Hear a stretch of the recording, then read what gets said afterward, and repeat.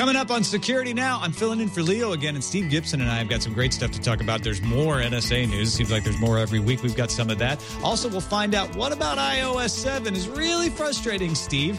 And it's not the fingerprint sensor. In fact, we've got a whole explanation of what's good and what's bad about fingerprint biometrics. All that and more coming up. Netcasts you love. From people you trust. This is Twit. Audio bandwidth for Security Now is provided by the new Winamp for Android, featuring wireless sync and one-click iTunes import. Now with free daily music downloads and full-length CD listening parties. Download it for free at winamp.com/Android. Bandwidth for Security Now is provided by CacheFly at CacheFly.com. This is Security Now with Steve Gibson, episode 423, recorded September 25th, 2013. Fingerprint Biometrics. This episode of Security Now is brought to you by ProXPN. ProXPN is a virtual private network that allows you to use the internet the way it should be, anonymously and without oversight. For 20% off your new account, go to proxpn.com/twit and use the code SN20. And by OmniAlert. OmniAlert's mass notification platform allows you to instantly send text messages, emails, and more to your entire organization. For a 2-week free trial and 20% off your first year of service, visit omnialert.com/twit and use the offer code SecurityNow. It's time for Security Now, the show that attempts to keep you informed about the safety hazards of the internet and sometimes the wider world to help you stay safe online. I'm Tom Merritt, filling in for the vacationing Leo Laporte. He's gone for 2 more weeks, so I get to do this show one more time. I'm excited about that because I get to do the show with this guy, Steve Gibson, the man behind GRC.com, Shields Up, Spin Right, and so much more. Steve, it's a pleasure to do this show with you. Thanks for letting me co-host. Oh, likewise, Tom. It's great. We get along well. We've got some fingerprint biometrics to talk about today, amongst other news. Well, yeah, as soon as the news of the fingerprint reader came out, our listeners will remember me saying, "Well, let's see how long it takes before the reader is spoofed."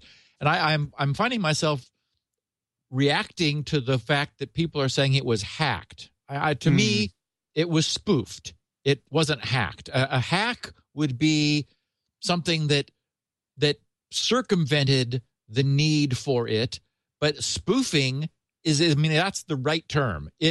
Fake fingerprints were made, and we talked a little bit about the technology, the fact that it was a capacitive technology as opposed to a photographic technology meant that inherently you would need a 3D finger, and of course, it didn't last a week. So I figured it'd be a great topic for today, since it's obviously very topical. It's in the news, and I wanted to also put it into perspective because one of the groups that performed the hack said, "See, nanny, we told you fingerprints are no good," but a different guy who did it says, the topic of his posting was how I hacked Apple's Touch ID and why I still think fingerprints are great. And so, and both of these really, the reason I think I want to share them mostly is they really take us into the technology that had to be developed in order to do this, which is also sort of interesting. And of course, we've got a whole bunch of news of the week. So a great podcast. No, it's a great. I'm really interested in talking about this too, because what these you can use hack in the sort of the broad sense of messing with stuff to apply to it here. I know what you mean. Right. It's not actually changing the sensor or getting in there, but these ways of going after it, they show the limits of it. Nothing is 100% secure ever. So to me, what these show is not that, fingerprints are bad. It's that if you're going to use a fingerprint sensor, you should know that these are the limits to what it's going to be effective at and what it won't be. Exactly. What I want to do is I want to bring back some perspective. And in fact, even in this context, I think a week or two ago, I talked about, front door keys that are also not unique, but they're in the physical world and they're good enough to do the job. And and a fingerprint and what you have to go through to spoof it, and the fact that it's a real-world physical attack that involves proximity, in that sense, it's completely different than anything that, can be done to us from China or Russia, purely electronically with a 0-day sort of thing. So it does really put us in, I think, in a different class of security. So, I want to just take a really good overview of what this means in the context of security and convenience, because really those are the two terms that apply. Yeah, watch out for those boxes of fingers being shipped over from other countries. Before we get to the news, let's take a quick break and thank our first sponsor for today's show, which is perfectly appropriate if you want to have an arsenal of different things to help keep you secure. One of them should be a VPN. VPN helps to keep your internet traffic from prying eyes, so they can't see everything you do. And plus, if you're using free Wi-Fi at a coffee shop or at a hotel, or even at a guest's house, you don't know who else is using that Wi-Fi. Maybe some guy's parked out on the street using it. Or maybe you're in the airport and there's tons of people don't use the free Wi-Fi that shows up. That's a bug, by the way. But you want to use the official airport Wi-Fi, but you don't know who else can sniff your traffic. So one of the ways to keep that secret is to use a VPN. That's what I do. I use ProXPN. It's a global VPN, works with almost any internet connection, creates a secure encrypted tunnel, 512-bit encryption tunnel, through which all of your online data passes back and forth. You can use it with pretty much any application, of course. You use browsers, emails, file sharing, instant messaging. ProXPN keeps everything you do away from that open internet, and it stops those little tiny hacks, those hacks that try to sniff your Facebook password. You don't want to mess with that. Use a VPN. You don't have to worry about it. And it works by OpenVPN or PPTP. You can choose. Bypass internet filters, block websites. You can choose what server it is. So if there's geographical restrictions you're worried about, you can get around those. Works for Windows, works for Mac. Obviously, you can configure it for Linux because it's OpenVPN and PPTP. It works with iOS, works with Android. You can allow it to use your data plan or your public corporate Wi-Fi with complete and total privacy. There's a new ProXPN app, actually, for Android, too. Makes it easy. Go to the Google Play Store, get that Android app, and that supports OpenVPN. World-class customer support as well. Go to proxpn.com/twit for more information and to sign up. ProXPN premium accounts are normally $9.95 a month or $74.95 for an entire year. We've got a special offer, though. Use the code SN20 and receive 20% off for the lifetime of your account. That's less than $5 a month on the yearly plan. If you're not satisfied, you can cancel within 7 days for a full refund. So, try it out. proxpn.com/twit. Put it through its paces and use that sign-up code SN20. We thank ProXPN for their support of Security Now. Okay, Steve, let's get into some of the security news, starting with, now, the NSA is back again. We can't get away from it. But NSA and RSA, we've got two different essays. Yes, we do. We shouldn't be away from it until it sort of dies down of its own accord. Now, many people apparently misunderstood what I was saying in the last couple of weeks about the so-called backdoored dual elliptic curve programmable random number generator or deterministic random bit generator, I think is DR, whatever it was. When I was saying that nobody would use it, I wasn't saying nobody has ever used it. I said anyone who knew anything would be crazy to use it. So that was my point, was that, it was in this collection of 4 pseudo-random number generators that the NIST had standardized on. It was ridiculously bad. It was hundreds of times slower. It was questionable from even before the ink was dry on the standard. So it was, and it was sitting next to 3 others that were faster and clearly secure, where from day one, this stepchild was just, wrong. And then we find out that it's the default random number generator used by RSA's suite of security libraries.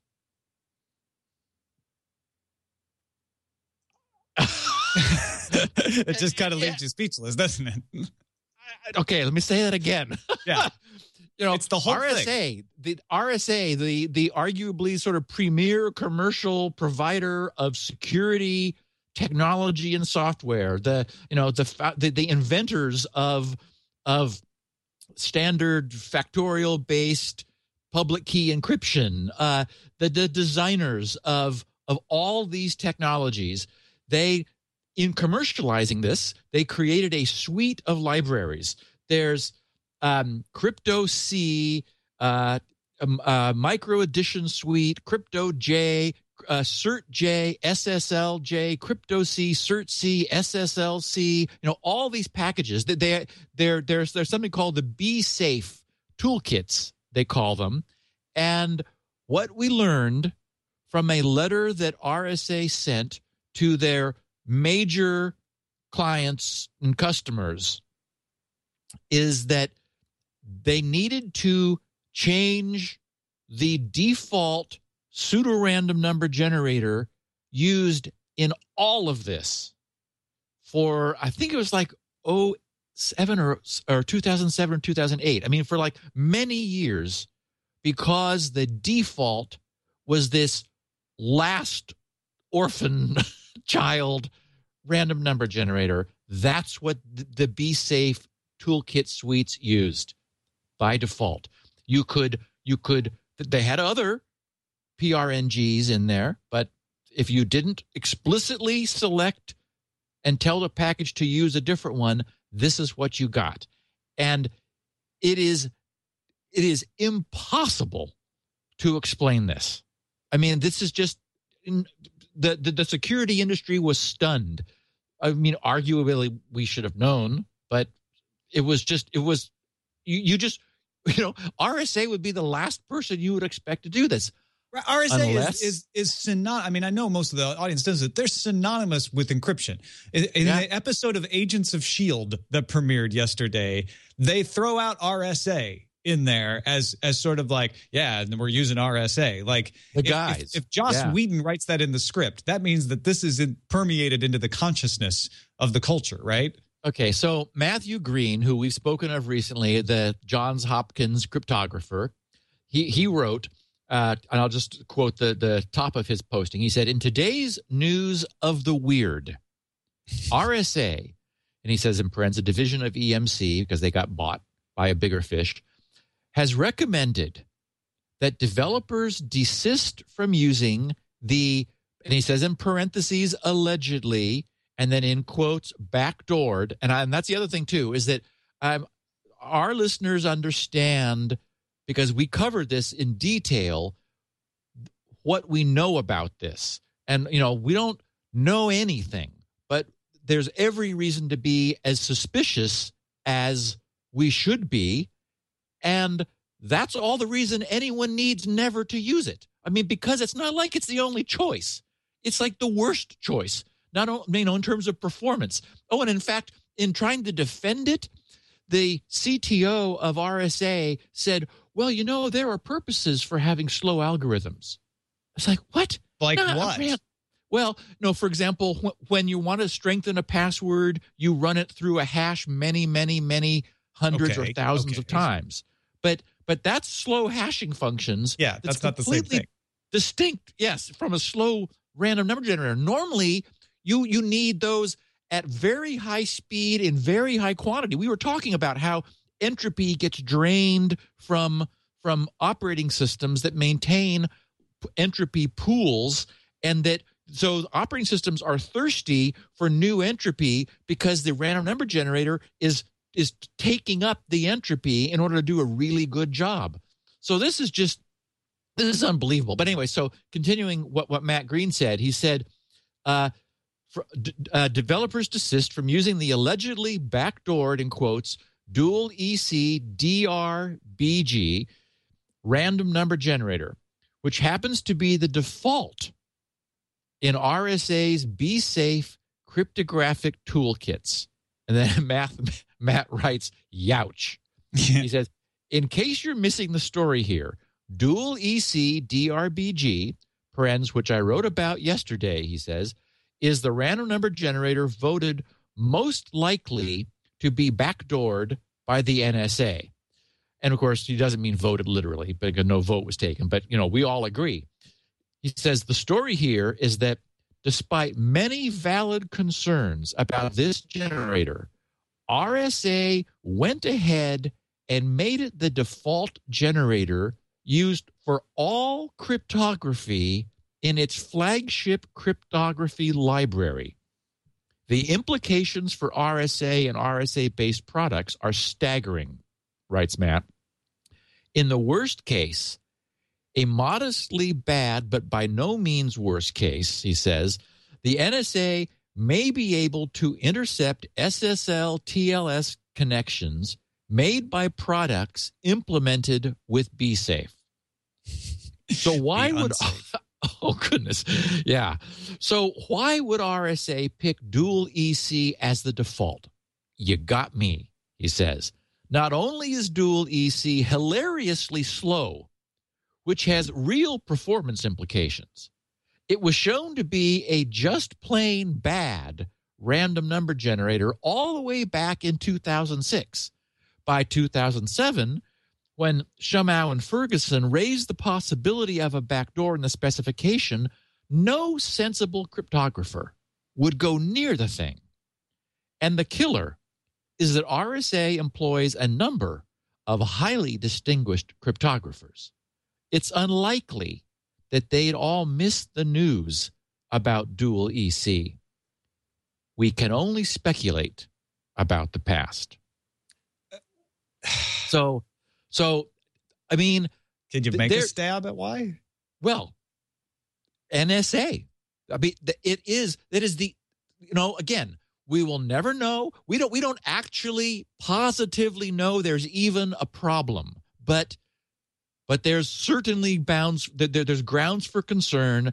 The magic numbers used in this particular elliptic curve, remember I said elliptic curves are fine, but specific ones, because there's an infinitude of them, specific ones are chosen for various reasons. So the researchers, Shumau and Ferguson, verified that it was possible to have a backdoor such that getting a few random numbers from this generator would allow you to get the entire future, to essentially to capture its state.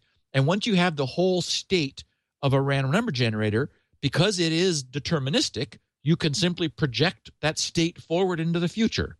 So it's impossible to excuse this. No one would have chosen this. Someone did. And there's no better place to plant a Trojan than in RSA's toolkit, which is used pervasively as a building block because no one wants to write all this complex crypto stuff themselves. It's used pervasively in commercial products as a building block for everything. So I mean, this is the nightmare scenario and we know how crucial random numbers are. That it's the basis for secrecy is that you choose a random number which is unpredictable by your adversary, and then you encrypt it in order so the other side can decrypt the random number. Then they have it, and then you both use that for to run the cipher. So anyway, the incredible good news. I mean, this is another example of the positive fallout that Edward Snowden created. None of this would be happening if he hadn't sacrificed his way of life. You mean no one would know about it? Correct. I'm sorry. Yeah. None of the revelations would be occurring. And this has now been killed. This may have been the coup that the NSA has had, and it's dead. Well, it will be as soon as they root this out of all the products that have it. Well, this seems to be the smoking gun that goes along with the story that said NSA had broken encryption, and everyone was saying, well, they can't have broken encryption. Bruce Schneier was saying, trust the math. This could be the explanation of it, where they didn't have to have broken anything. They had something that was already broken, essentially. There could very well be people back in Langley who are just not happy today. Oh, because the big feather that they had managed to insinuate out into the industry.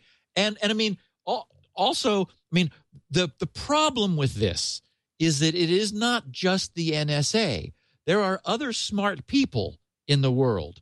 And especially when you aim them at something and you give them a place to go dig, they can find answers. So if other people, not the government, I mean, we could argue that that the U.S. government, the NSA, having this is bad enough. But this has always been the argument against allowing any kind of security vulnerability, even one that seems to be asymmetric in nature, where only if you had a secret would it be vulnerable. The problem is those secrets cannot be kept. The fact that Edward Snowden happened demonstrates the NSA could not keep their own secrets. Right. So what the NSA would like to say is, yes, but if Snowden had kept his mouth shut like he should, this wouldn't be happening. But he didn't is a fact. And the fact is, if he didn't keep his mouth shut, if he did keep his mouth shut, somebody else might not have kept their mouth shut, just proving the point that you can't keep the secret. And the fact that there are other smart people implies that if we allow known weak crypto with suspected backdoors to go into heavy use, then it may very well be that there are other people far from Langley, Virginia, who are also not happy, because who's to say that they haven't independently cracked this? And that's the danger. It's not just, I mean, if there is a crack and it requires keeping a secret, you know, the huge breakthrough in our understanding of how to secure privacy is that algorithms must be public. The idea that you had, you know, and even RSA is guilty of this. They had some, you know, what's RC6 may still be, but RC4 was for a long time, and then it got loose from their control. The idea is that you want to have the algorithms be open but be secretly keyed. Here we have an algorithm that is inherently flawed because it's based on some keying material no one knows the provenance of. We don't know where it came from. It's just, magic numbers. You know, trust us. And no, we can't do that. Yeah. Yeah. No, I was just going to say, I think the lesson here, because I'm sure there are people in our audience even who say, well, you know what? I want the NSA to have an advantage. I'm not one of these people who is against them, and that's fine. I probably disagree with you, but that's fine to be on that side of the argument. However, it's not necessarily, as Steve is saying, about just the NSA. You don't know who else has the ability or has had the ability for a long time now to take advantage of this same backdoor. Yeah, and they're not going to tell you. You know, they don't want to disclose. They don't want to disclose that. It's probably, if it exists, it is a super secretly guarded secret, and they're, you know, chortling around with their ability to capture some random numbers and then know the future, which kills crypto. And even the New York Times now understands that backdoors are bad. I was impressed by this, actually. This meant something to me because it was the Sunday Review section. It was it was put up in the paper by the New York Times editorial board. So not just one random crank. I mean, but this was their formal statement. They said, in 2006, a federal agency, the National Institute of Standards and Technology, NIST, that we talked about, helped build an international encryption system to help countries and industries fend off computer hacking and theft. Unbeknown Unbeknown. Well, that's what it says. Unbeknownst. I guess I put a stint in unbeknownst. Unbeknown to the many users of the system, a different government arm, the National Security Agency, secretly inserted a backdoor into the system that allowed federal spies to crack open any data that was encoded using its technology. Now, again, we don't know that. So this is dumbed down for, the general population. Unfortunately, it's also a little overblown, but our listeners understand suspicion is enough. And we've got plenty of suspicion when there doesn't need to be any. So going on, it says, documents leaked by Edward Snowden, the former NSA contractor, make clear that the agency has never met an encryption system that it has not tried to penetrate. Well, that's probably true. And it frequently tries to take the easy way out. Because modern cryptography can be so hard to break, even using the brute force of the agency's powerful supercomputers, the agency prefers to collaborate with big software companies and cipher authors, getting hidden access built right into their systems.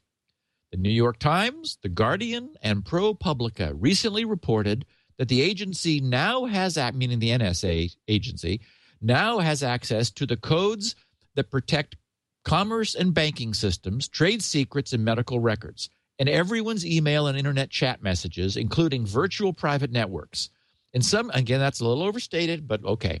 In some cases, the agency pressured companies to give it access. Now that we do know, as The Guardian reported earlier this year, Microsoft provided access to Hotmail, Outlook.com, SkyDrive, and Skype. According to some of the Snowden documents given to Der Spiegel, the NSA also has access to the encryption protecting data on iPhones, Android, and BlackBerry phones. These backdoors and special access routes are a terrible idea. Another example of the intelligence community's overreach.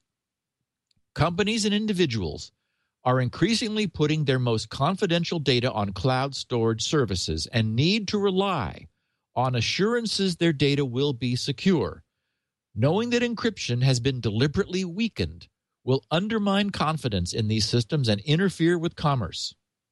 The backdoors also strip away the expectations of privacy that individuals, businesses, and governments have in ordinary communications. If backdoors are built into systems by the NSA, who is to say that other countries' spy agencies or hackers, pirates, and terrorists won't discover and exploit them? The government can get probably already have, yeah. Oh, yes. The government can get a warrant and break into the communications or data of any individual or company suspected of breaking the law. But crippling everyone's ability to use encryption is going too far, just as the NSA has exceeded its boundaries in collecting everyone's phone records, rather than limiting its focus to actual suspects. Representative Rush Holt, Democrat of New Jersey, has introduced a bill that would, among other provisions, bar the government from requiring software makers to insert built-in ways to bypass encryption. It deserves full congressional support. In the meantime, several internet companies, including Google and Facebook, are building encryption systems that will be much more difficult for the NSA to penetrate, forced to assure their customers that they are not a secret partner with the dark side of their own government. Wow. Good on them for pressuring Congress, yeah. Yes, yes. And the idea, I love the idea that we could see some legislation that forbids the government from asking for this, because then any companies approached are completely free to say, first of all, no, and also to say, hey, guess what the NSA just asked us to do illegally? So, this is a step forward. Yeah, absolutely. Yeah, I was pleased and impressed. I'm not sure how much I feel Google and Facebook are the folks I want leading the charge on building new encryption standards. I don't think it's bad to have them in there. I prefer distributed open source solutions to that. That's why this next story both scares me and heartens me. What did Linus Torvalds have to say about inserting backdoors? I know. I just got a big kick out of this. And this, of course, came out last week. He was, well, anyway, I'm stuck on his name because I know he pronounces it apparently Linus. So you can say it anyway. Linus. I say Linus, which is probably that's totally sort of a wrong. compromise. Yeah. Yeah. Anyway, so Linus or Linus, who created the open source Linux operating system 22 years ago, of course, we all know, took the keynote stage at the LinuxCon conference along with fellow kernel developers to talk about the state of Linux kernel development. Throughout the hour-long session, which occurred on September 18th, the panel was peppered with a barrage of questions on a wide variety of topics, with the outspoken Torvalds providing all manner of colorful comments. Torvalds was also asked if he had ever been approached by the U.S. government to insert a backdoor into Linux. Torvalds responded no, while nodding his head yes, as the audience broke into spontaneous laughter. Classic. It's classic Torvalds. He's hilarious. If you've never actually heard him speak. And the problem is, I wouldn't have been laughing. Well, it's not funny. It's funny the way he delivered the answer. The actual answer, correct. No laughing matter. You're right about that. And it's funny, have you tried saying no and nodding? It's amazingly difficult. Hard. Yeah, it's like patting your head and rubbing your tummy at the same time. Yes. No. You have to think about it. Oof. Yeah. It requires a lot of deliberate override of what's natural. Anyway, I love that. And here's another piece of information. So he says no while he's nodding. So, yikes. Yeah. It's an elegant way to deliver a complex piece of information, which is usually in these cases, if you have been approached, the government then says you can't tell anybody we approached you. Of course. Yes. This was brilliant. So, hats off to him, and further evidence of the pressure that manufacturers of pervasive systems, even something like this, I mean, the much heralded open source, I don't know how he would do it if he chose to, but of course, he never would. So no, good. That's good. good. I hope. Changing the topic. Yeah, I was going to say, hopefully we've got one iOS 7 security thing to talk about when we get to fingerprints later on in the show, but there's other flaws. Whenever there's an iOS update, there's always going to be flaws that surface and hopefully none of these have to do with the NSA. What are they? So, okay, what intrigued me about these, I found 3 different problems that have been reported. But from the standpoint of being a developer and just sort of, problems have a feel. You can, it's one thing to have like an obscure buffer overrun in some library that was written 10 years ago that if you dance in a full moon in the dark with, touching your nose and send in a certain thing, this will happen. That's one thing. These feel different. These feel like they are characteristic of a system which is getting overly complicated and is beginning to show its age. And that's sort of sad. I mean, these are mistakes that are a consequence of complexity. And as we know, security and complexity are enemies of each other. It is difficult for anything really complicated to also be secure. And what, unfortunately, Apple has done is they have added feature on feature on feature on feature is that there are little pathways, little cracks through the system that they obviously didn't foresee. So the first one is just kind of I get a kick out of. They've been reported by a number of different people. The Find My Phone feature, much heralded in iOS 7, can be disabled by putting the device into airplane mode. Okay, well, that's not surprising because Yeah, airplane right. mode, of course, shuts down all communications because otherwise we were told we're going to crash. Okay, so the problem is in iOS 7, this can be done when the phone is locked with a passcode, meaning not by its owner, but by a thief, as the voice-activated assistant Siri, which is available by default while the phone is locked, can be verbally instructed to turn off or to put the phone into airplane mode.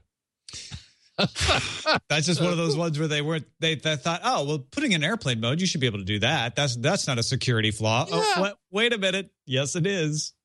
And then the problem is Siri is still accessible, as we will hear in the third one, which is another Siri accessibility problem. She's accessible while the phone's locked. Yeah.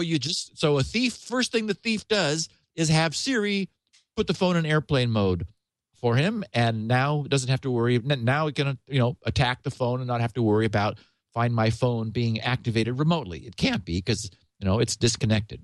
Wow. Now this one. Apparently, there was a soldier who had a lot of time on his hands and he was bored. Maybe he was on guard duty, Jose Rodriguez in the Canary Islands. Somehow worked his way through this little gem. Anyone can exploit the bug by swiping up on the lock screen to access the phone's control center. We'll be coming back to the control center later because I have a peeve of my own about that, but I'm going to do this along with you.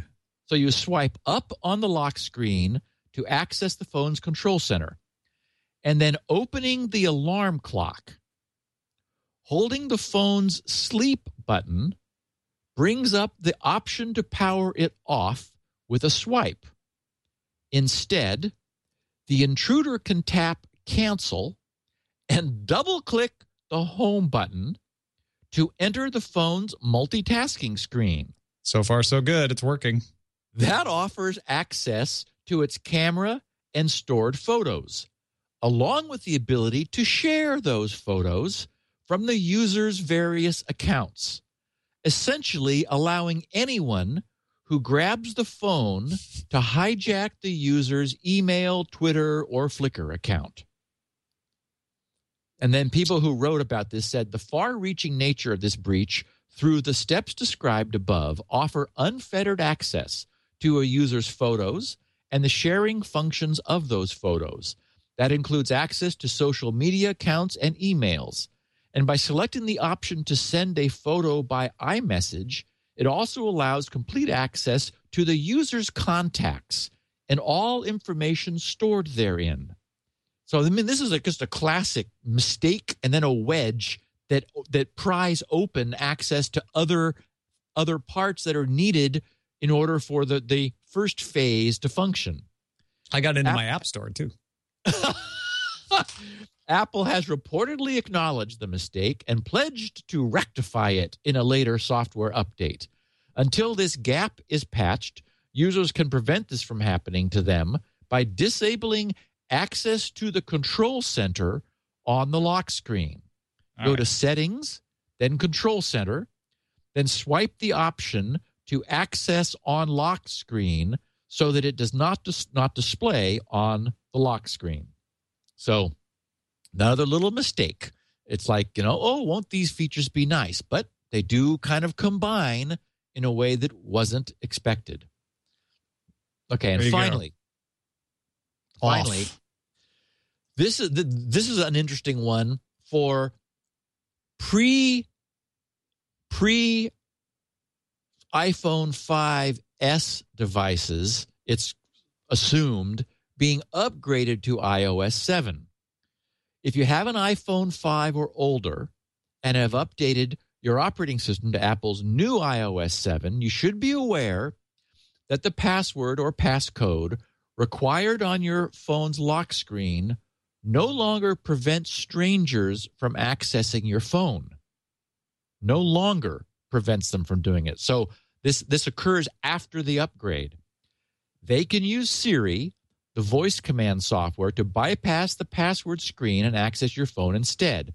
Simply hold down the home button even while the phone is locked and wait for Siri to ask you what you want. From there, we accessed Facebook, Twitter, text messages, email, and phone calls. Really? All on our iPhone 5. Really, Apple? Really? We even got access to our Contacts app. Access is limited. You can't see anything on the phone beyond the lock screen and the Siri interface. So you can't play Candy Crush, oh darn, for instance. Secure. Good. But you can do a lot of important basic phone stuff on someone else's phone. Email, calls, text, and social media are probably the majority of time spent in mobile phone use. You can stop Siri bypassing your password by reducing access to Siri in the settings. Go to Settings, General, Passcode Lock, enter the passcode, allow access when locked, Siri, switch from green on to white off. So this is an example of a default being in the wrong position. Exactly. Now, they say, here's one theory. On our iPhone 5S, the new iPhone, access to the phone is through a fingerprint security device called Touch ID, which, of course, is the topic of this podcast, which utilizes the home button as the fingerprint detector. Only the person who owns the phone can open it. If you're running iOS 7 on an iPhone 5S, it would be impossible to unlock the phone by pressing the home button. The problem is that on earlier devices, pressing the home button brings up Siri, not the fingerprint detector. That would explain the non-obvious workaround inside the settings section. I think they should make Siri be able to recognize the owner's voice. Yes, I was thinking the same thing. It's like, you don't sound like Jack. Right. Now, I put this note in my show notes when it first popped onto my radar middle of last week. This is funny. And I didn't know whether we would be talking about it saying not yet or yes. But for those who don't know, there is a fun website, istouchidhackedyet.com. And, of course, it now offers the news, yes. And, in fact, what was really cool was that when it initially appeared, people began posting donations for pledging that they would offer the person who first hacked Touch ID, and again I say spoofed, X amount of money. And I remember seeing the figure $16,000 at one point. I haven't added it up. I don't know where it is. There were some, even after it was shown to be spoofed, some $1,000 donations. So it's like, okay, well, that helps to pay for the materials that were required. Yeah, no kidding.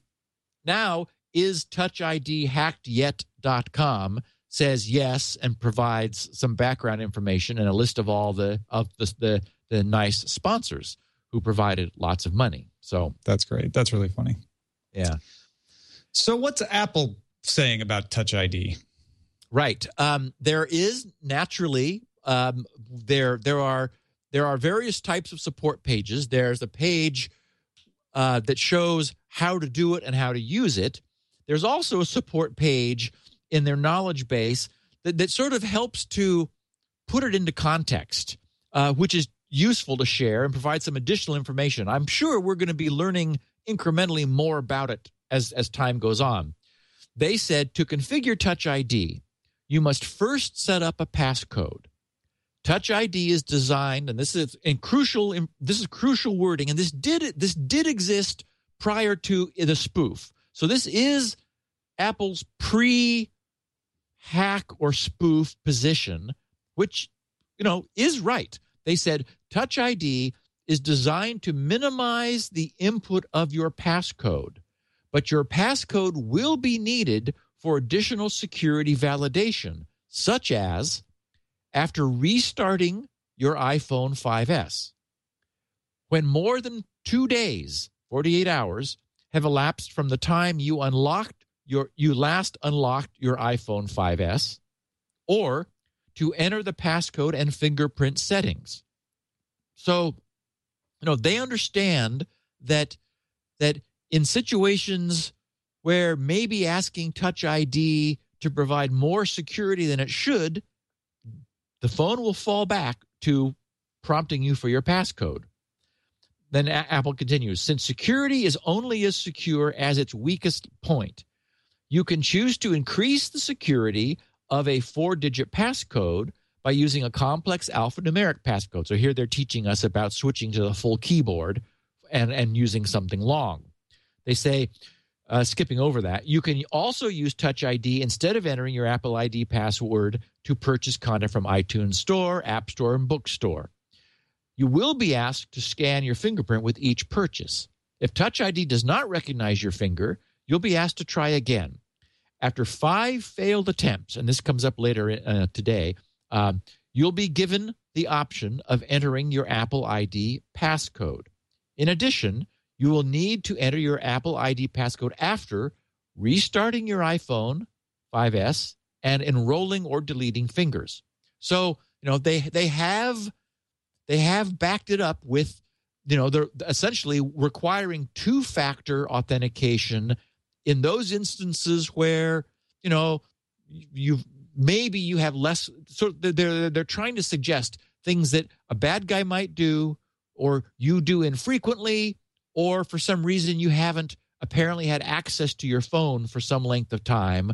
They're using the metrics they can to say, in this instance, we give us additional confirmation that you're still you. So that's certainly reasonable.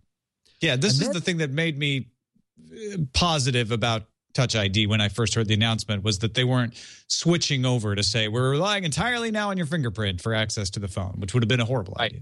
Right.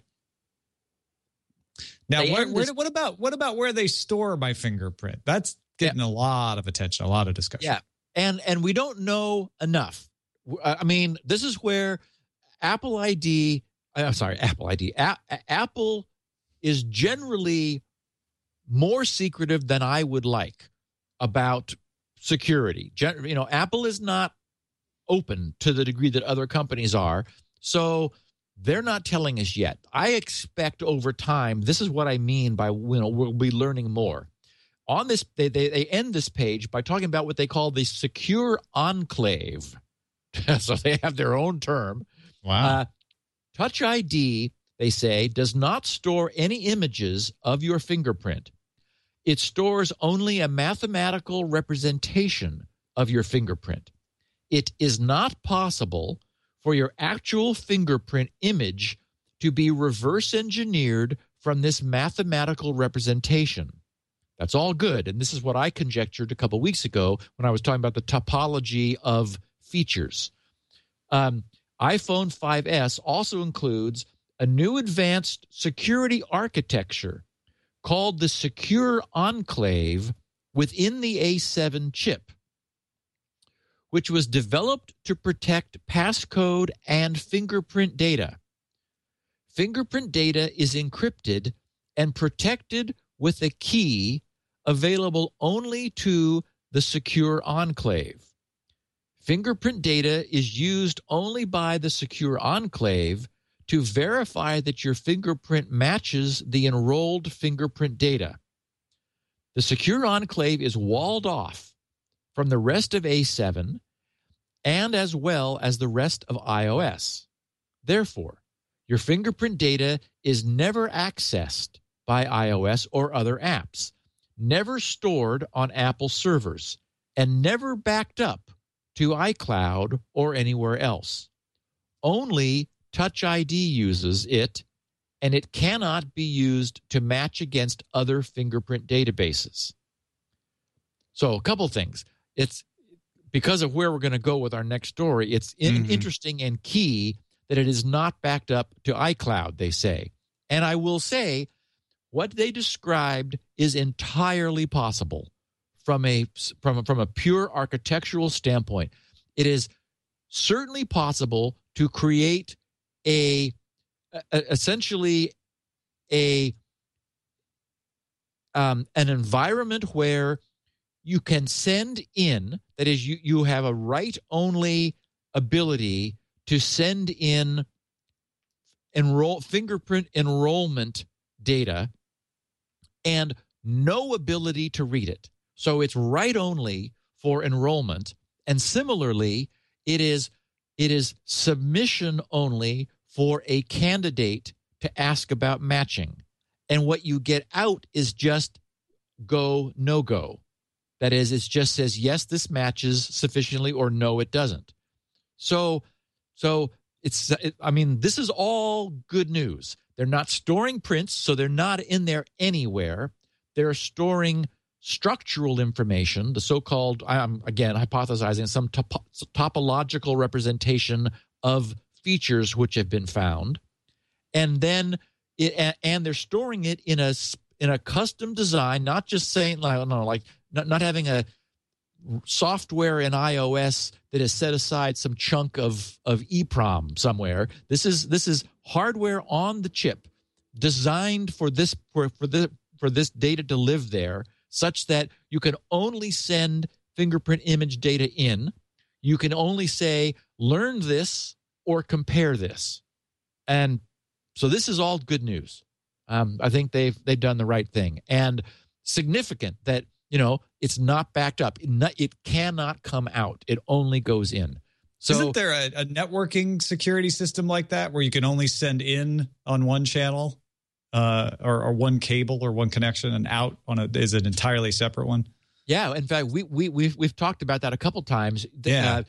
Ethernet itself, the actual physical wiring, is one twisted pair that goes in one direction, transmitting, and a different twisted pair that goes in the other direction, receiving. And there are systems. Cables you can actually make. There are even little connector boxes that deliberately drop the other direction. So right. you electrically cannot send data in the other direction. And there are even fiber optic links where you've got a photodiode and a photoreceptor and a piece of plastic in between, and there just isn't any way for data to go. That's the one I remember you talking about. I think that's the one I'm thinking of right there, that fiber optic system. That's really cool. Geekanook says he's going to start making rainbow tables for fingerprints. Do you think that would get him anywhere? Rainbow tables. I don't think so. So we don't know we don't yet have details on what they're looking at. There are sort of two levels of features in fingerprints. The so-called minutia, and that's actually the term they use. The minutia are sort of the sub-features, like broken ridges, or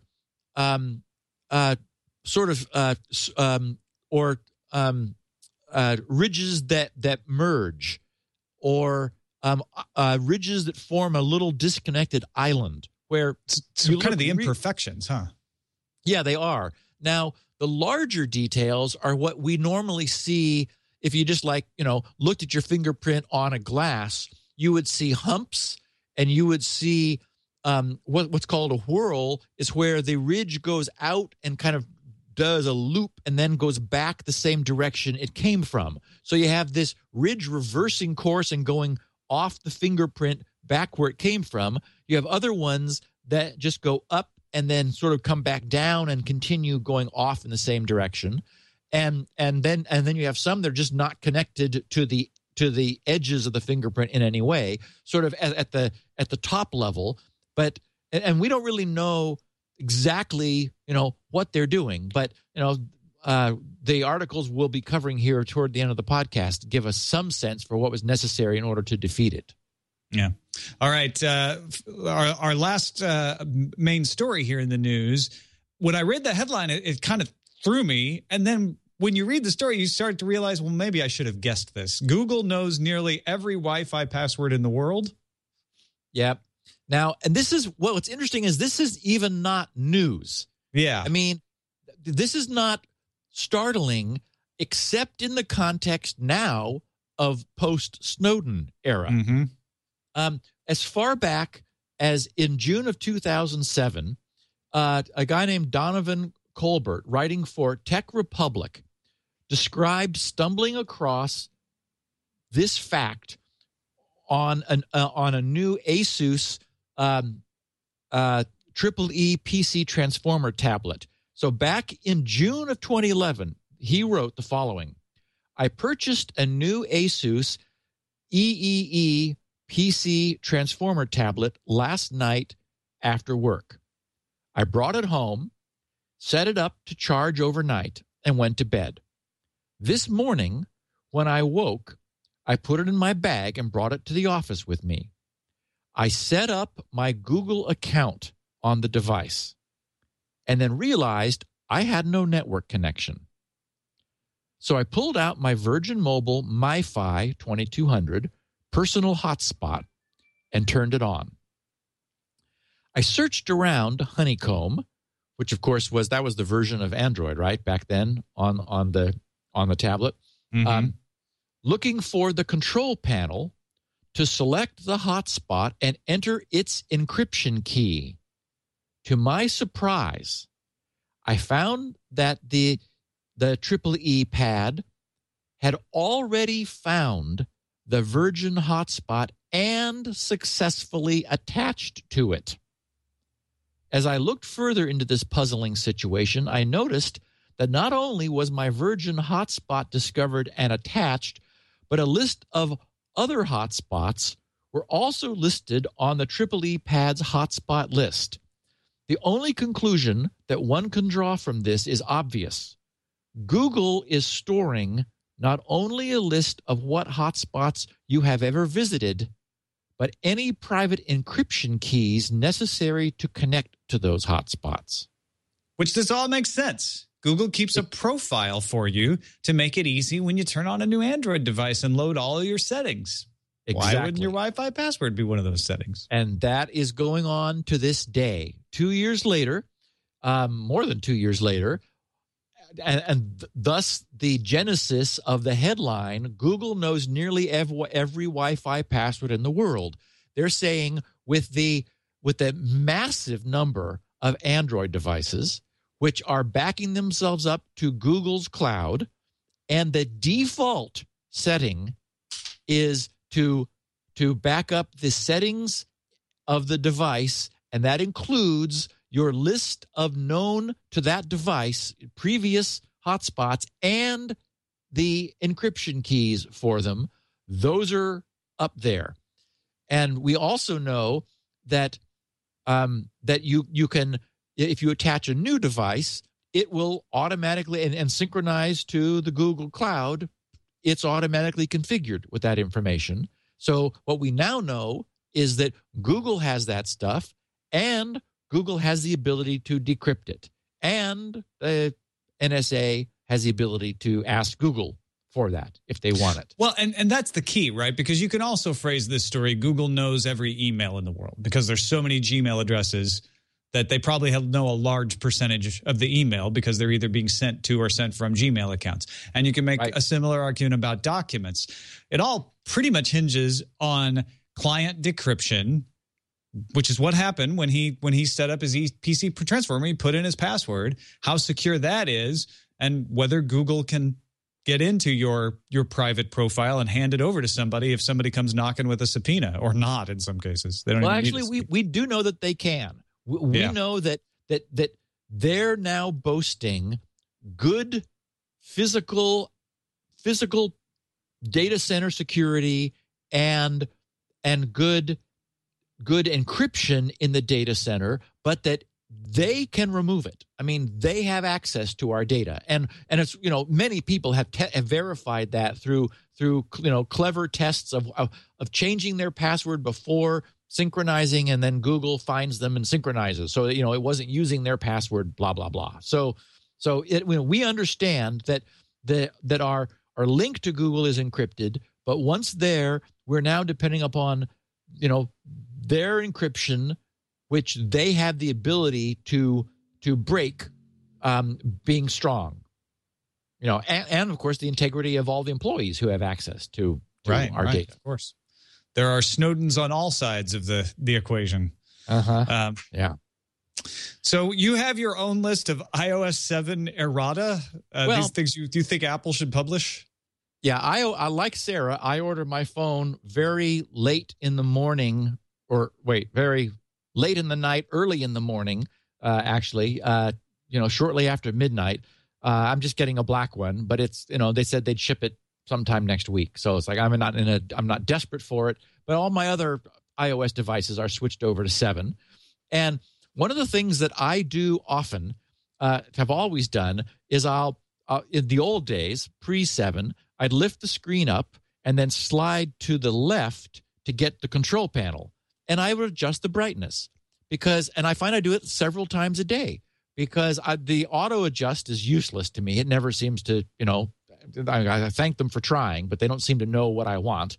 So I'm manually adjusting the screen. And sometimes it's glaringly bright, so I'll bring it down. Sometimes I'm out in the sunlight or in a lighter setting, and so I crank it all the way up. But it's something I'm doing all the time.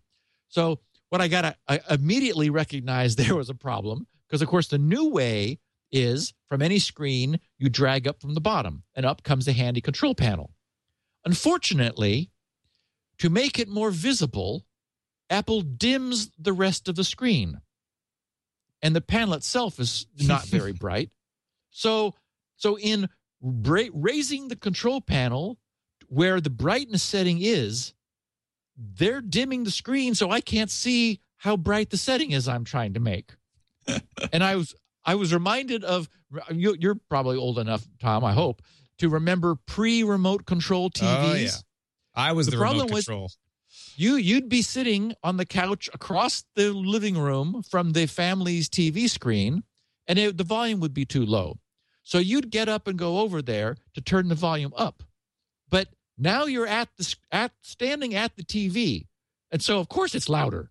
So you adjust the volume, then you sit down. Oh, now it's too loud. So you get up again and turn it down. And so my point is, of course, where you're sitting, you can't adjust the volume, and when you get there, it's different. Similarly, you can't change the brightness on the iPad without it changing the brightness for you, so you can't tell what brightness you're going to have once you're through changing the brightness. And you can't use the hack that Bill Merritt used, which was to tell his son Tom to go change the volume without him getting up from the couch. There's no way to do that with your phone. Exactly. Okay, a little louder, Tom. Oh, a little. Okay, right. That's just perfect. Yeah. Okay, now the other thing that occurred to me, actually, it has been a problem for me, is, and I worried about the Twit Studio, is the local bandwidth congestion on one's network of having multiple iOS devices in the house with the auto app update turned on. A couple days ago, I was unable to watch you guys live. It was pausing constantly, and I was getting a little spinning disc, and then it would try again, and it would pause.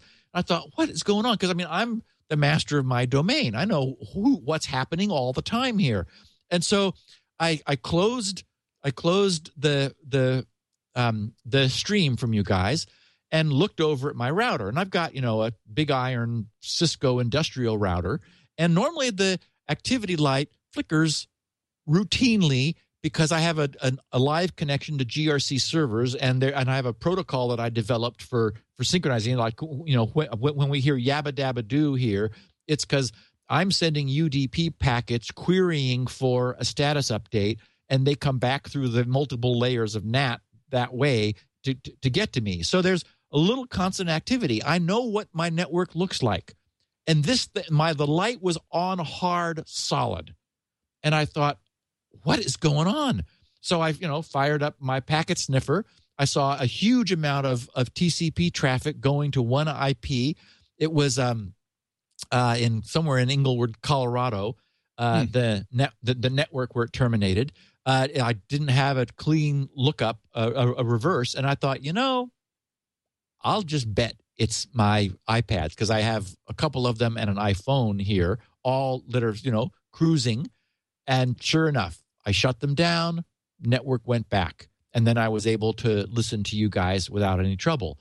And I then, because it just sort of annoyed me, turned off auto update on all of those. You go into the iTunes store setting over in the left-hand column, and there's an option for things that update, and you can turn off auto update.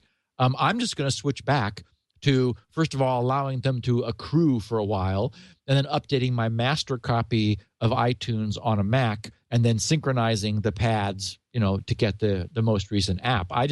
And so here was my concern, was that, it's one thing for me to have my little network disturbed by a couple iOS devices. I can't imagine the Twit Studio with everyone there having, a phone, and suddenly, Elements, which is like a gig plus, decides it needs to update on all of them. Oh, yeah. So we'll, I'll mention this to Leo too, just to be aware that, it could really warp the bandwidth of the Twit Studio. And it could do that in any kind of large situation. I thought immediately of universities, because I remember when the iPhone first came out, and it was always trolling for Wi-Fi access points. Some sysadmins at universities got upset about that. This is much worse than just looking, pinging the access point. This is, like you say, in some cases, large amounts of data getting downloaded. Yeah, lots of different I mean, most of the time. And we know how rapidly these apps are being updated. They're constantly being updated. And if you're like me and Sarah, and the app count you've lost control of, there's just a lot happening. Okay, and so then what's your most hated UI change? This is interesting. Pure gripe. It turns out that I use the app history all the time. So I would lift up the screen using a 4-finger swipe, and there, in order of reverse chronological recency, are the icons of all the apps I've used, however many could fit across the bottom. And then if I needed to go back further, I'd scroll to the right in order to get the next most old ones. And of course, I know the icons perfectly. I know what every one of them is. So, of course, what Apple has famously done is they've screwed that up completely. Now, when you do that, you get big thumbnails of the last screen state of each of these, and then the icons are widely spaced out, so that you get like 3, 1 in the middle and 2 on the edges, because they've been forced apart by the size of the thumbnail that is hovering over them. It's just it's a catastrophe for me. I mean, it's like just disastrous. So I hate it. What bothered me the most about it is a lot of times I'll just close all of those, right, as a way to track down a particular battery drainer usually. And now you've got to swipe the screen away, that little freeze frame of the screen state that you were talking about. Yes. That's so much slower than just having them all jiggle and then tap, tap, tap, tap, tap and get rid of them. Yep. In fact, I'm glad that Sarah showed that on the show, where you can while you're looking at that history view, you can drag the big thumbnail screen up and off the top, and it goes away. So it's at least one way of closing apps, and also contracting your history again. But I don't know how I'm going to get used to this, because I feel like being able to see whatever it was, like 7 on an iPad. I mean, there's like everything that I had been doing, I could just quickly jump back to. And yes, you can do the 4-finger swipe sideways to kind of go back in time, but it just was so easy to quickly lift the screen and say, that's the one I want. And bang, I was there. Yep. I've lost that now. It's just not as convenient. I use that a lot too. I haven't noticed it being a big problem, because usually the one I want is close. It's not very far away. So I always had to swipe maybe a couple of times anyway. But yeah, I know what you mean. On to the miscellany then? Yeah. I mentioned a few weeks ago the TV series Orphan Black. Big fan. Yes, and I'm through with the first. I'm halfway through. I'm through with the first of 2 discs, because I got it on Blu-ray, and I just wanted to say that I'm stunned that that's one actress. I know. She is incredible, isn't she? That's what I come away feel. I mean, overall, it's a nice series. I mean, it's like, it's interesting. I like it. It's just like sort of a good procedural thriller. But for me, what stuns me is that she isn't actually cloned. I mean, we assume. I mean, it's like the parts she plays are phenomenally different from each other. Sometimes a little overboard to make them distinct, but believable. But as I'm looking at these people, I'm having to remind myself this is actually the same person, because she does just an amazing job. And I don't think it's just hair and makeup. I think it's she becomes these different people. So that's to me, that's the most fascinating part of the series, which is it's just amazing. I remember watching that first episode and thinking, oh, okay, they're visually different, but how long can she really keep these characters separate? And she really, you forget yes. While you're watching it that it's Tatiana Maslany, or however you say her name. I apologize, Tatiana, is doing all of those parts. I agree. She's incredible. So I also we've mentioned on the podcast several times the TV series Homeland, of which Leo and I are both huge fans. I'm like a hyper fan. It was so good the last 2 seasons. I'm hoping they're able to keep it going, but it does. Were you happy when Claire Danes got her Emmy? Yes. I mean, she does a fabulous job also. Everything about it, I really enjoy. And I wanted to make a note that it returns to the air this coming Sunday for our listeners who don't already have systems set up to capture it. And then this is just completely random, but this happened this morning when I was putting the show together, and I just thought, you have got to be kidding me. I've always had my domains at Network Solutions. That's, back in the day, they were the guys. They were, they were where you got domain. I mean, we registered grc.com at the same time that Microsoft registered Microsoft.com. I mean, I've had the domain that long. And so there wasn't all these alternatives. So, and inertia has kept me there, and it's a pain to move everything. And I've got a bunch of stuff there. Anyway, they've recently just been spamming me with marketing propaganda. I mean, it's really getting to be annoying. And then this morning I just looked at it. I thought, no. A domain that I have, I got a free registration for it in .biz for 1 year, $0. And I thought, first of all, what? It's like I was confused. Was my account hacked somehow? Did somebody register this for me? Or like, what? Then I realized what this is. It is pure bait and switch. It is, we're going to give you an existing domain in the .biz top level at no charge for a year, hoping you will use it, because then you're stuck. Mm-hmm. And I just want to flip them the bird and just say, that is just slime. I moved all of my domains with concierge service, and they're not a sponsor of this particular show. They are a sponsor of the network, but Hover, you just call them up. Tell them your domains. They do all the hard work for you, and then you do all the confirming and everything, so it's secure. But that was nice. Yeah, I just looked at this as like, you've got to be kidding me. Yeah, that's annoying. That's super annoying. So you're working on a ton of stuff. Oh boy, I am. So I just wanted to give our listeners I finished the work on this first phase of the SpinRite R&D. We have full pre-AHCI support, which was the PCI Ultra DMA controllers, which virtually everybody has in their machines for the last couple of years. Although the newer machines have their motherboard set to AHCI, which is the next generation controller. That's the next thing I'm going to support. What's somewhat amazing is that we achieved 100% success on all controllers that anyone in the news groups, and we have hundreds of people have tested this on hundreds of machines, have in their possession. Many AHCI controllers turn out to do double duty, and so we already work with those.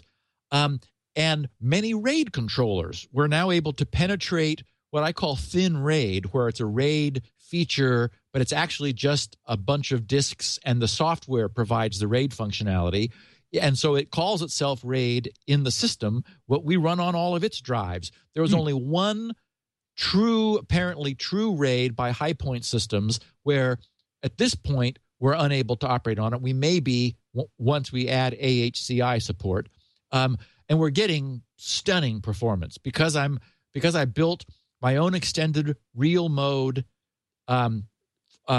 operating facility, essentially, that I talked about once before, and my own extended memory manager into this technology. So we're in real mode, running DOS, yet we have access to all of the machine's memory. We only need 32 megs, but that's vastly larger than the buffer we were using before. It's the largest buffer drives can use, but that's getting us on a level 2 fast recovery scan. We're seeing like 93 minutes per terabyte.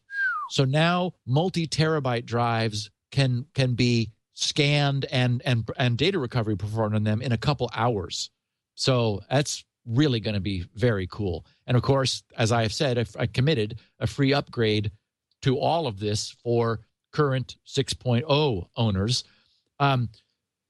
What I'm done at this point now, I've stopped work on that because I am frantically, feverishly, fervently working on documenting this the identification authentication system that I've come up with, and I'm going to try to have that as our topic for next week, Tom. Great. I think I probably can, and because I know that I've piqued everyone's curiosity, to say the least. It's holding up. I've got pages now of clear documentation and diagrams and I've thought things through all the way, which is what I was wanting to do, but I wasn't letting myself really spend the time until I got SpinRite this first phase nailed down. And it's looking good. So I think that'll be the big reveal a week from now. So no Q&A next week. We'd push that off one. I'm willing to for this. Nice. I'm excited about this. I can't wait to hear about it. And I'd love to do it with you, and then I get to do it with Leo again the next week. So that's there you go. Perfect. Everybody wins. All right. Well, should we take a quick break and thank our other sponsor for today's show, OmniAlert? Every organization needs an effective way to communicate during important situations. 7.5 million people in over 15,000 organizations have already found that OmniAlert is their perfect solution to critical communications needs. OmniAlert's a cloud-based platform that enables managers to distribute simultaneous text messages or phone calls or emails or desktop alerts, all kinds of things like that. OmniAlert can even update web pages, can do social media, can do digital signage, countless other devices and services. And we're talking about critical systems, not just critical for your business, but critical for life, hospitals, fire departments. Other emergency services use OmniAlert to replace one-way pagers, delivering critical information and summoning first responders. When I was doing first response, you always had to have that pager on you all the time. It's important to get people to know what's happening and where to go as soon as possible. Universities and colleges use OmniAlert to report campus crimes and notify students in case of emergency. K through 12 schools using it for automated attendance calls, reporting lockdowns, things like snow days. Sports teams, community groups, they're using it to, if they need to postpone an event or cancel, maybe because of weather. Game gets rained out, tell everybody right away. Everybody knows, okay, don't show up at the field. We're going to reschedule that. Companies, both large and small, use it to notify employees about everything from server downtime to local traffic conditions. And the thing is, you can administer it from any desktop. You can administer it from a smartphone, for goodness sake, from a tablet. No software to install. Peace of mind with 2048 bit SSL EV. Import users easily. You can even let users opt in by text messages. You don't have to stress out. You don't have to get frustrated. You can plan scenarios ahead of time so that when the time comes, you deliver that information with one click. You can send messages to all users or set groups. They even invented the world's first campus emergency notification system, the leading brand for colleges and universities. We are using it now. We just got it set up here at TWiT for emergencies. I used it the other day. Tony Wang sent a note out that the 101 had got shut down going north. We're able to tell people, hey, you might want to figure out an alternate route, alternate plans. Over 98% of OmniAlert customers renew their service each year. Hassle-free customer support available 24 hours a day, 365 days a year. And here's the best part. Prices start as low as $2 a user per month on the basic plan. This is big level stuff that you could be using. Experience OmniAlert's award-winning critical communication services for your organization. For a 2-week risk-free trial and 20% off your first year of service, visit OmniAlert, that's OMNILERT.com, OmniAlert.com/twit, and use the offer code SecurityNow, all one word. And we thank OmniAlert for their support of Security Now. Once again, OmniAlert.com/twit. Enter that code SecurityNow to save 20%. All right, Steve, let's get into Touch ID. Let's get into fingerprints. First of all, there have been some cool hacks. What are these hacks that people have been doing? I love the Chaos Computer Club one, frankly. Yeah, well, okay, they're basically one. That is, there is one way to do this, and so I want to share the nanny posting, which I've edited a little bit just so that it reads better on the podcast. And this was the original claim that was met with some skepticism until a good video was being made. There was some concern that the video wasn't really very good, and I'll make a couple comments about that whole notion too. But this is sort of I want to show both sides to this coin. These are the guys who think fingerprints are an absolutely bad idea, period. And you'll certainly get that sense from them. So this is the official statement from the Chaos Computer Club, who were the first people to spoof Apple's Touch ID. They said, the biometrics hacking team of the Chaos Computer Club, CCC, has successfully bypassed the biometric security of Apple's Touch ID using easy, we'll see about that, everyday means. A fingerprint of the phone user photographed from a glass surface was enough to create a fake finger that could unlock an iPhone 5S secured with Touch ID. This demonstrates, again, they say, that fingerprint biometrics is unsuitable as access control method and should be avoided. Apple had released the new iPhone with a fingerprint sensor that was supposedly much more secure than previous fingerprint technology. A lot of bogus speculation about the marvels of the new technology and how hard to defeat it supposedly is had dominated the international technology press for days. Okay, well, I didn't see that, but I also wasn't looking for it, but I'll take their word for it. I don't know about dominated, but certainly was talking about a lot. I'll give him that. Yeah. Starbug, who performed the defeat, said, quote, in reality, Apple's sensor is just a higher resolution compared to the sensors so far. So we only needed to ramp up the resolution of our faking technology. As we have said now for many years, fingerprints should not be used to secure anything. These are the anti-fingerprint people. You leave them everywhere, and it is far too easy to make fake fingers out of lifted prints.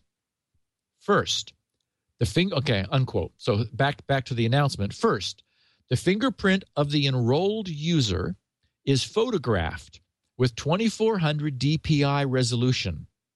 The resulting image is then cleaned up, inverted, and laser printed with 1200 DPI onto transparent sheet with a thick toner setting. Finally, pink latex milk or white wood glue is smeared into the pattern created by the toner onto the transparent sheet.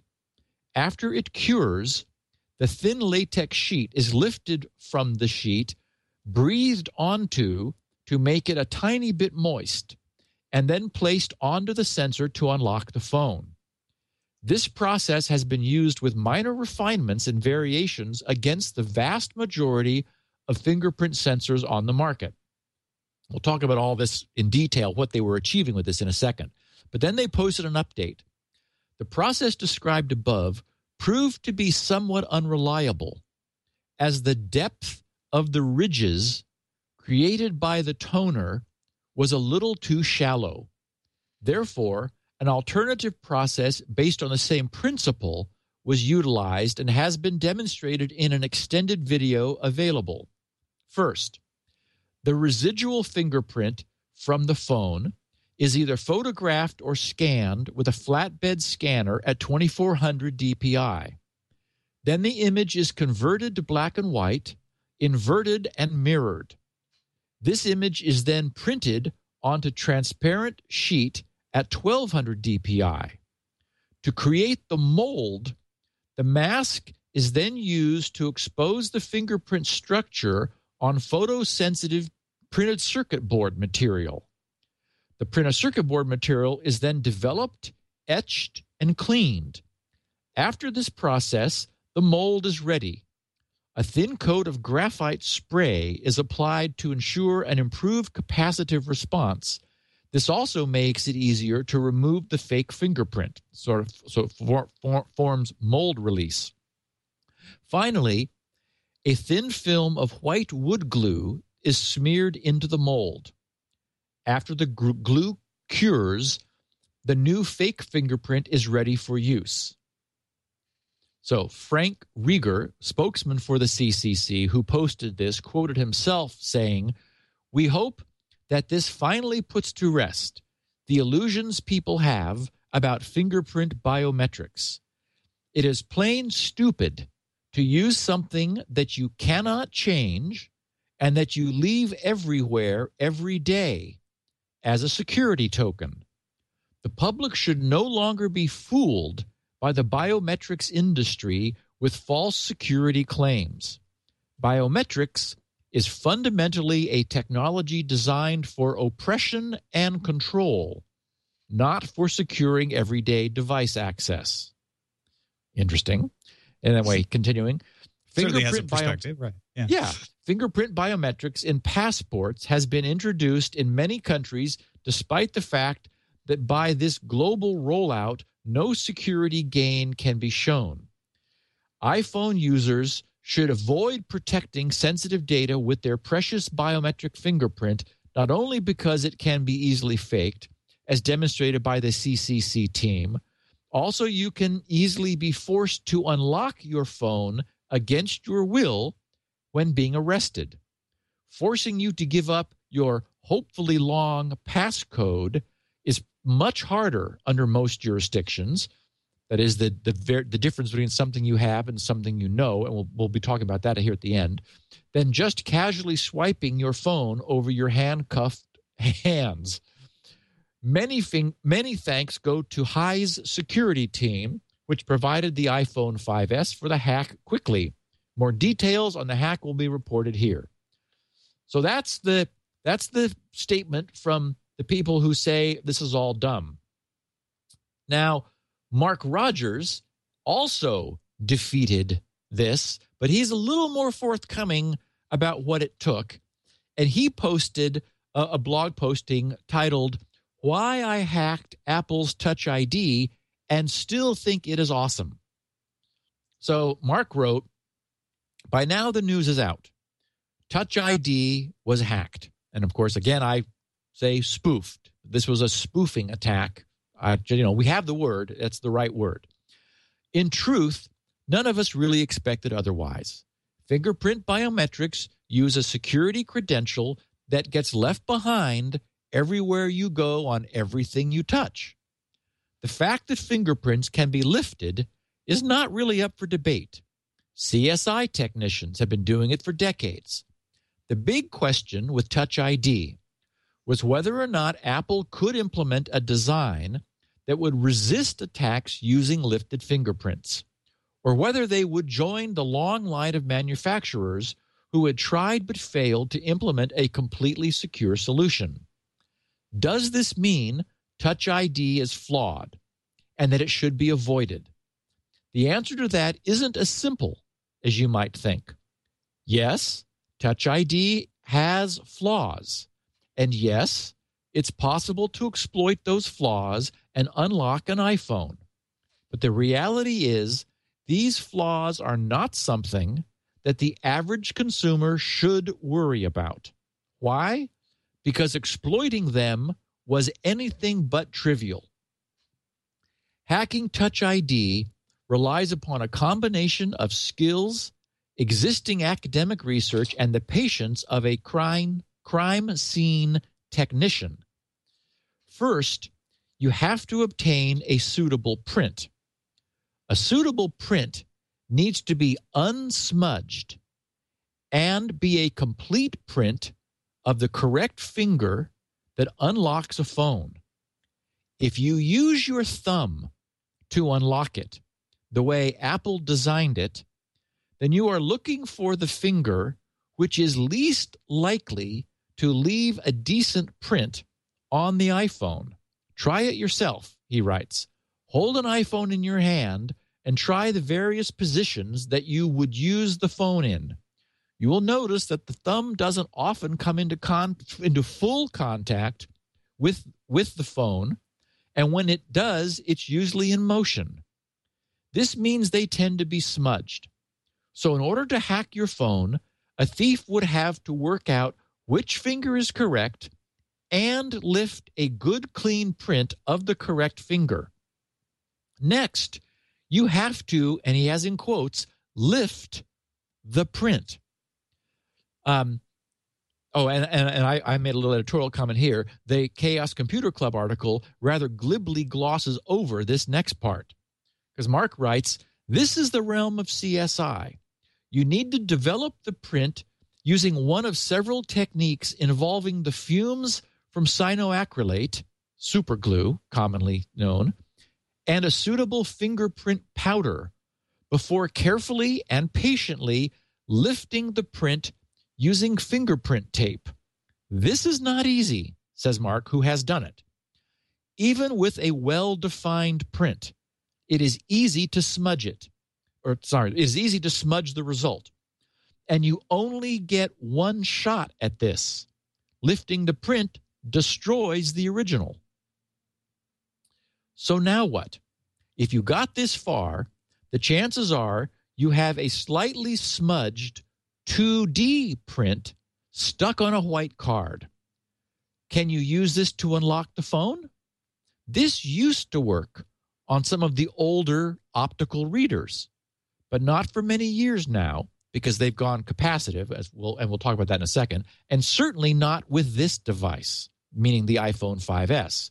To crack this control, you will need to create an actual fake 3D fingerprint from this 2D image.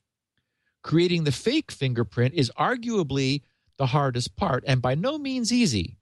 It is a lengthy process that takes several hours and uses over $1,000 worth of equipment, including a high-resolution camera and laser printer. First of all, you have to photograph the print, remembering to preserve scale, maintain adequate resolution, and ensure you don't skew or distort the print. All very good points, which CCC didn't mention. Next, you have to manually edit the print to clean up as much of the inevitable smudging as possible. Once complete, you have two options. He mentions the CCC method. Invert the print in software, print it, and onto a transparency film using a laser printer set to maximum toner density, then smear glue and glycerol on the ink side of the print and leave it to cure. Once dried, you have this thin layer of rubbery dried glue that serves as your real print.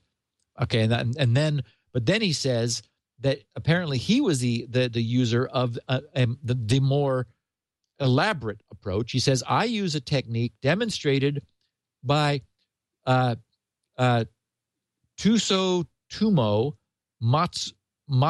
Matsumoto in his 2002 paper, quote, The Impact of Artificial Gummy Fingers on Fingerprint Systems. In this technique, you take the cleaned fingerprint image and without inverting it, print it to transparency film. Next, you take the transparency film and use it to expose some thick, and it goes back through the whole PC board routine, exactly as the CCC guys posted in their update. So Mark winds up saying, using fake fingerprints is a little tricky. I got the best results by sticking it to a slightly damp finger. My supposition is that this tactic improves contact by evening out any difference in electrical conductivity between this and the original finger. So what have we learned from all this?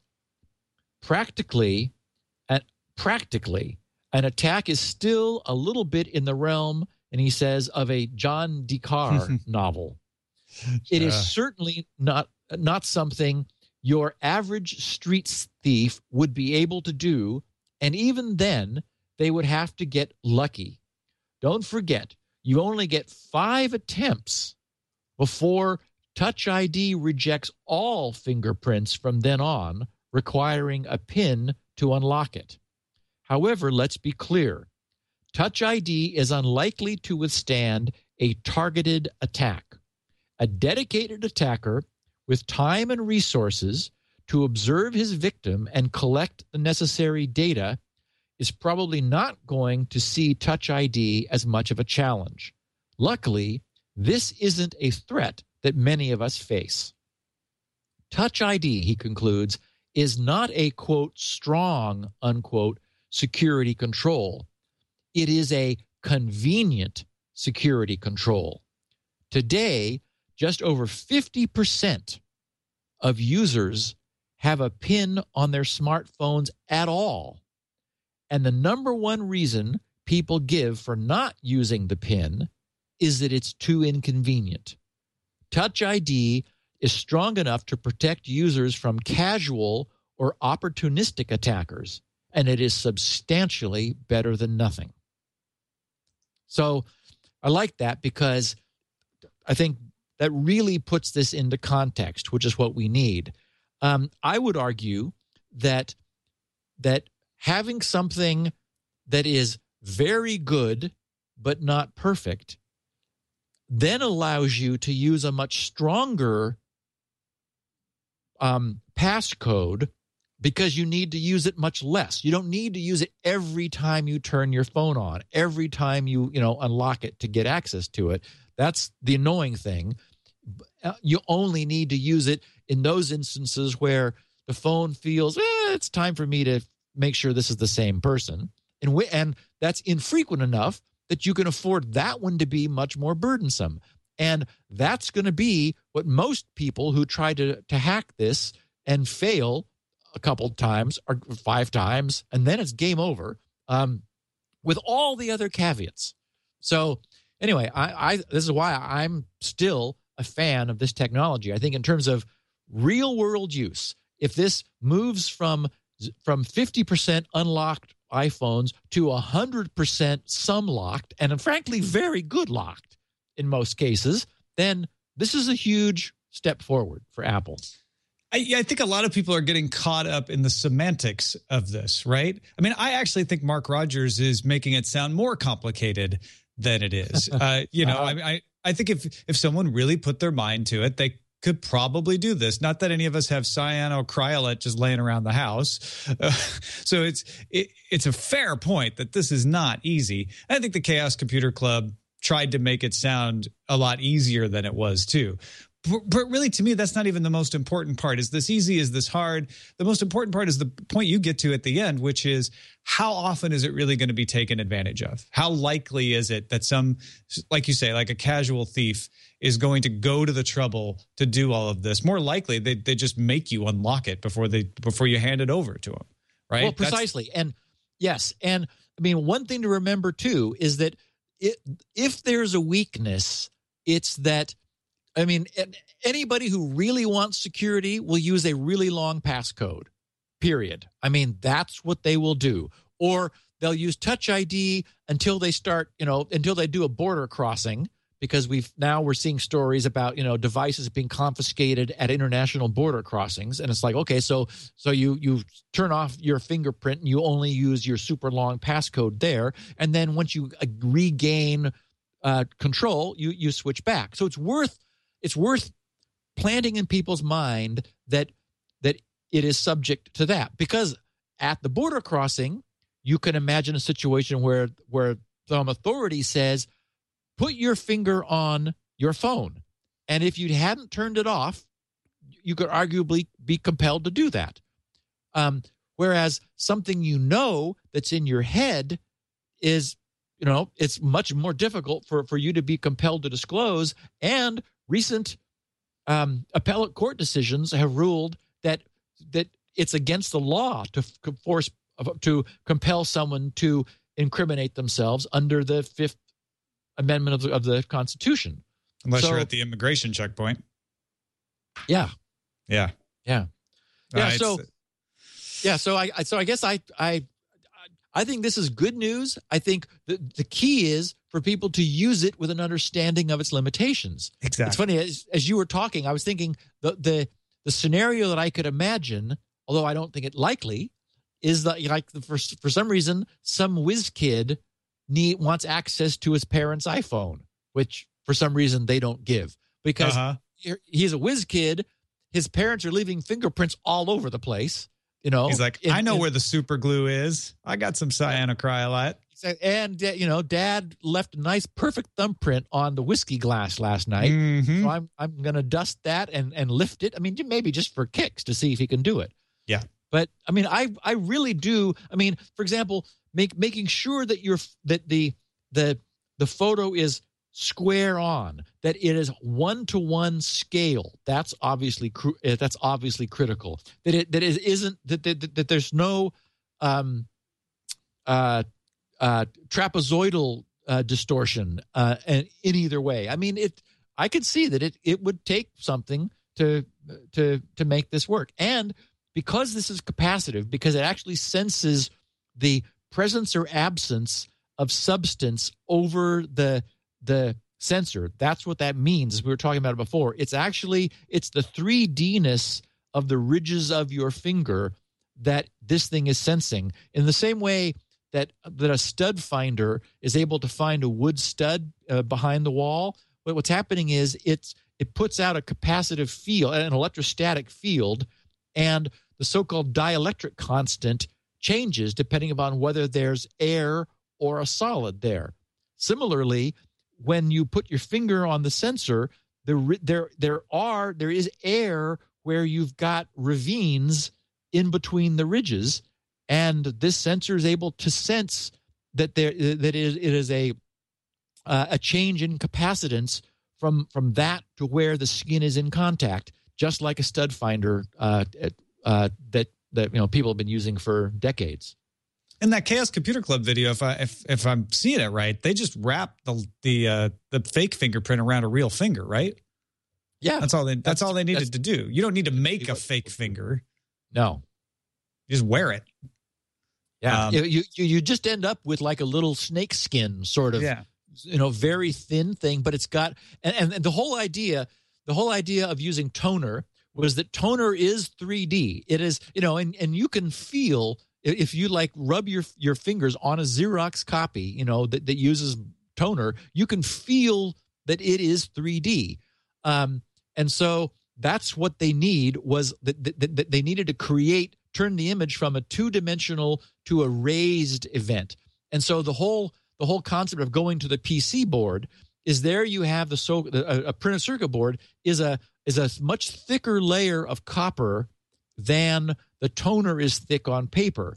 So they use the image to photo etch the copper away. So you end up with raised copper, which is more raised than toner. Then you smudge the insulating material, the glue or latex into that, and then when you peel that out, you've got an image of the fingerprint in relief, essentially, thanks to this little printed circuit board. So, yeah, it can be defeated, but boy, I think both locking it, 5 times to lock, and it would be nice, frankly, if Apple turned that number down, or if that were user controllable. If that were, exactly. I'd set that to 1. And, if it proves to be reliable enough, if you don't get it the first time, sorry, enter your passcode. Yeah. And that way, if somebody says, we're going to force you, you're at the border. You don't have Fifth Amendment rights right now. Yes. Put your finger on that. You put the wrong finger on it. Yes. Oh, sorry. I messed up. I thought it was my right hand. It's my left hand. And oh my God. And I haven't had to use my passcode for so long. I forgot. I can't remember what the passcode is. Yeah. No, exactly. I think this is really important because people, and it's fun. I understand people are getting, caught up into like, well, how difficult is this? And could I do it myself? And is it possible that this is easier than like trying to attach some kind of bot to the phone and crack into the passcode? Those are all fair exercises. But in the end, that's not what this is. Yeah, exactly. Why do people climb mountains? Because it's there. And they want to look around from the top and like say, okay, here's a high volume consumer fingerprint scanner. Let's find out, what it takes to crack it. And I'm glad they did. I am too. Because now I know, okay, that's how much I could rely on that sensor. And you know what? This informs my use of my phone too. It also informs what I'm going to allow to be stored on that particular computer and what connections it's going to make, because it has that level of security. Right. It's all good stuff. Well, Steve, thank you for taking us through. If it's easy to turn it off, then you could do that intelligently. If you understand that your phone has valuable data, while it's really in your control, you get the convenience of using your thumb or whatever finger you choose, when it might have for some reason you have less control over it, then you could just turn that off and just fall back to your really long passcode. And you mentioned it earlier in the show. How much more secure is this than a house key? Yes, exactly. That's the other thing we forget is that a house key is actually not very secure. It exists in the physical world. Some guy has to be there at your door trying keys. But it's like a fun experiment. It's often the case that one of somebody else's many keys will unlock your front door, because statistically there just aren't that many of them. So again, the idea is this probably has Apple is claiming a 1 in 50,000 false positive rate.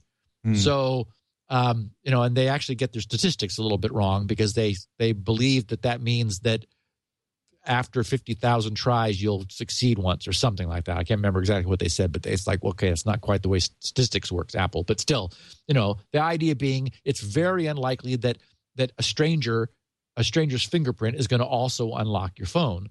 That does the job. Just like it's very unlikely that a specific person's key is going to unlock your front door, but you get enough people together and the chances are that someone's key will. And actually, you also have the problem with the birthday attack. If you got a bunch of people together, the chances are very good that any pair of someone's front door and someone's keys could be unlocked. Similarly, if you got a whole bunch of people together with their phones and everybody tried everybody's phone, then the birthday attack statistics come into play, and it becomes, again, much more likely. But, those are all sort of synthetic exercises. I just think I can't wait to get mine and to play with it. I think it's going to be a lot of fun. Well, thank you, Steve. As always, fantastic show and a good explanation. I'm really looking forward to next week. And here, I hope you're able to pull that together for next week, because I'm looking forward to hearing about this new authentication scheme. Doesn't involve fingers, does it? No fingers. Okay. I'll keep my fingers to myself. You could find Steve's work at grc.com. You have a fingerprinting service, totally different kind of fingerprinting service that I noticed at the top of the show. Allows you to detect when your secure connections are being intercepted and monitored. But go check out SpinRite.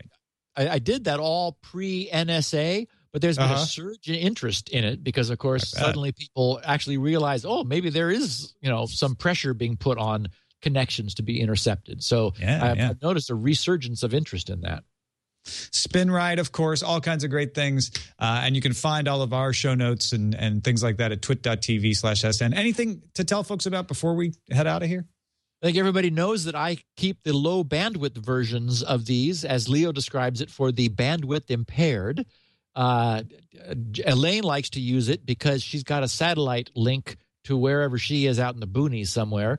And so it preserves her bandwidth. And, of course, she famously does transcripts for all the podcasts, which we have at grc.com/securitynow. Check them out. Thanks, everybody. Oh, yeah, go ahead. I was just going to say that I'm really sure we're going to do. I'm as sure as I could be that I'll be ready next week I'm going to show it to some close friends and to have other eyes on it and to get some scrutiny. Maybe there's always a possibility that someone will see something that I just could not see because I was its own parent. So, I might announce that it's busted already. I hope not. We could do a Q&A, in which case you submit questions to grc.com/feedback. Excellent. Thanks, everybody. And you'll tune in next week to find out. We'll see you then. Security Now.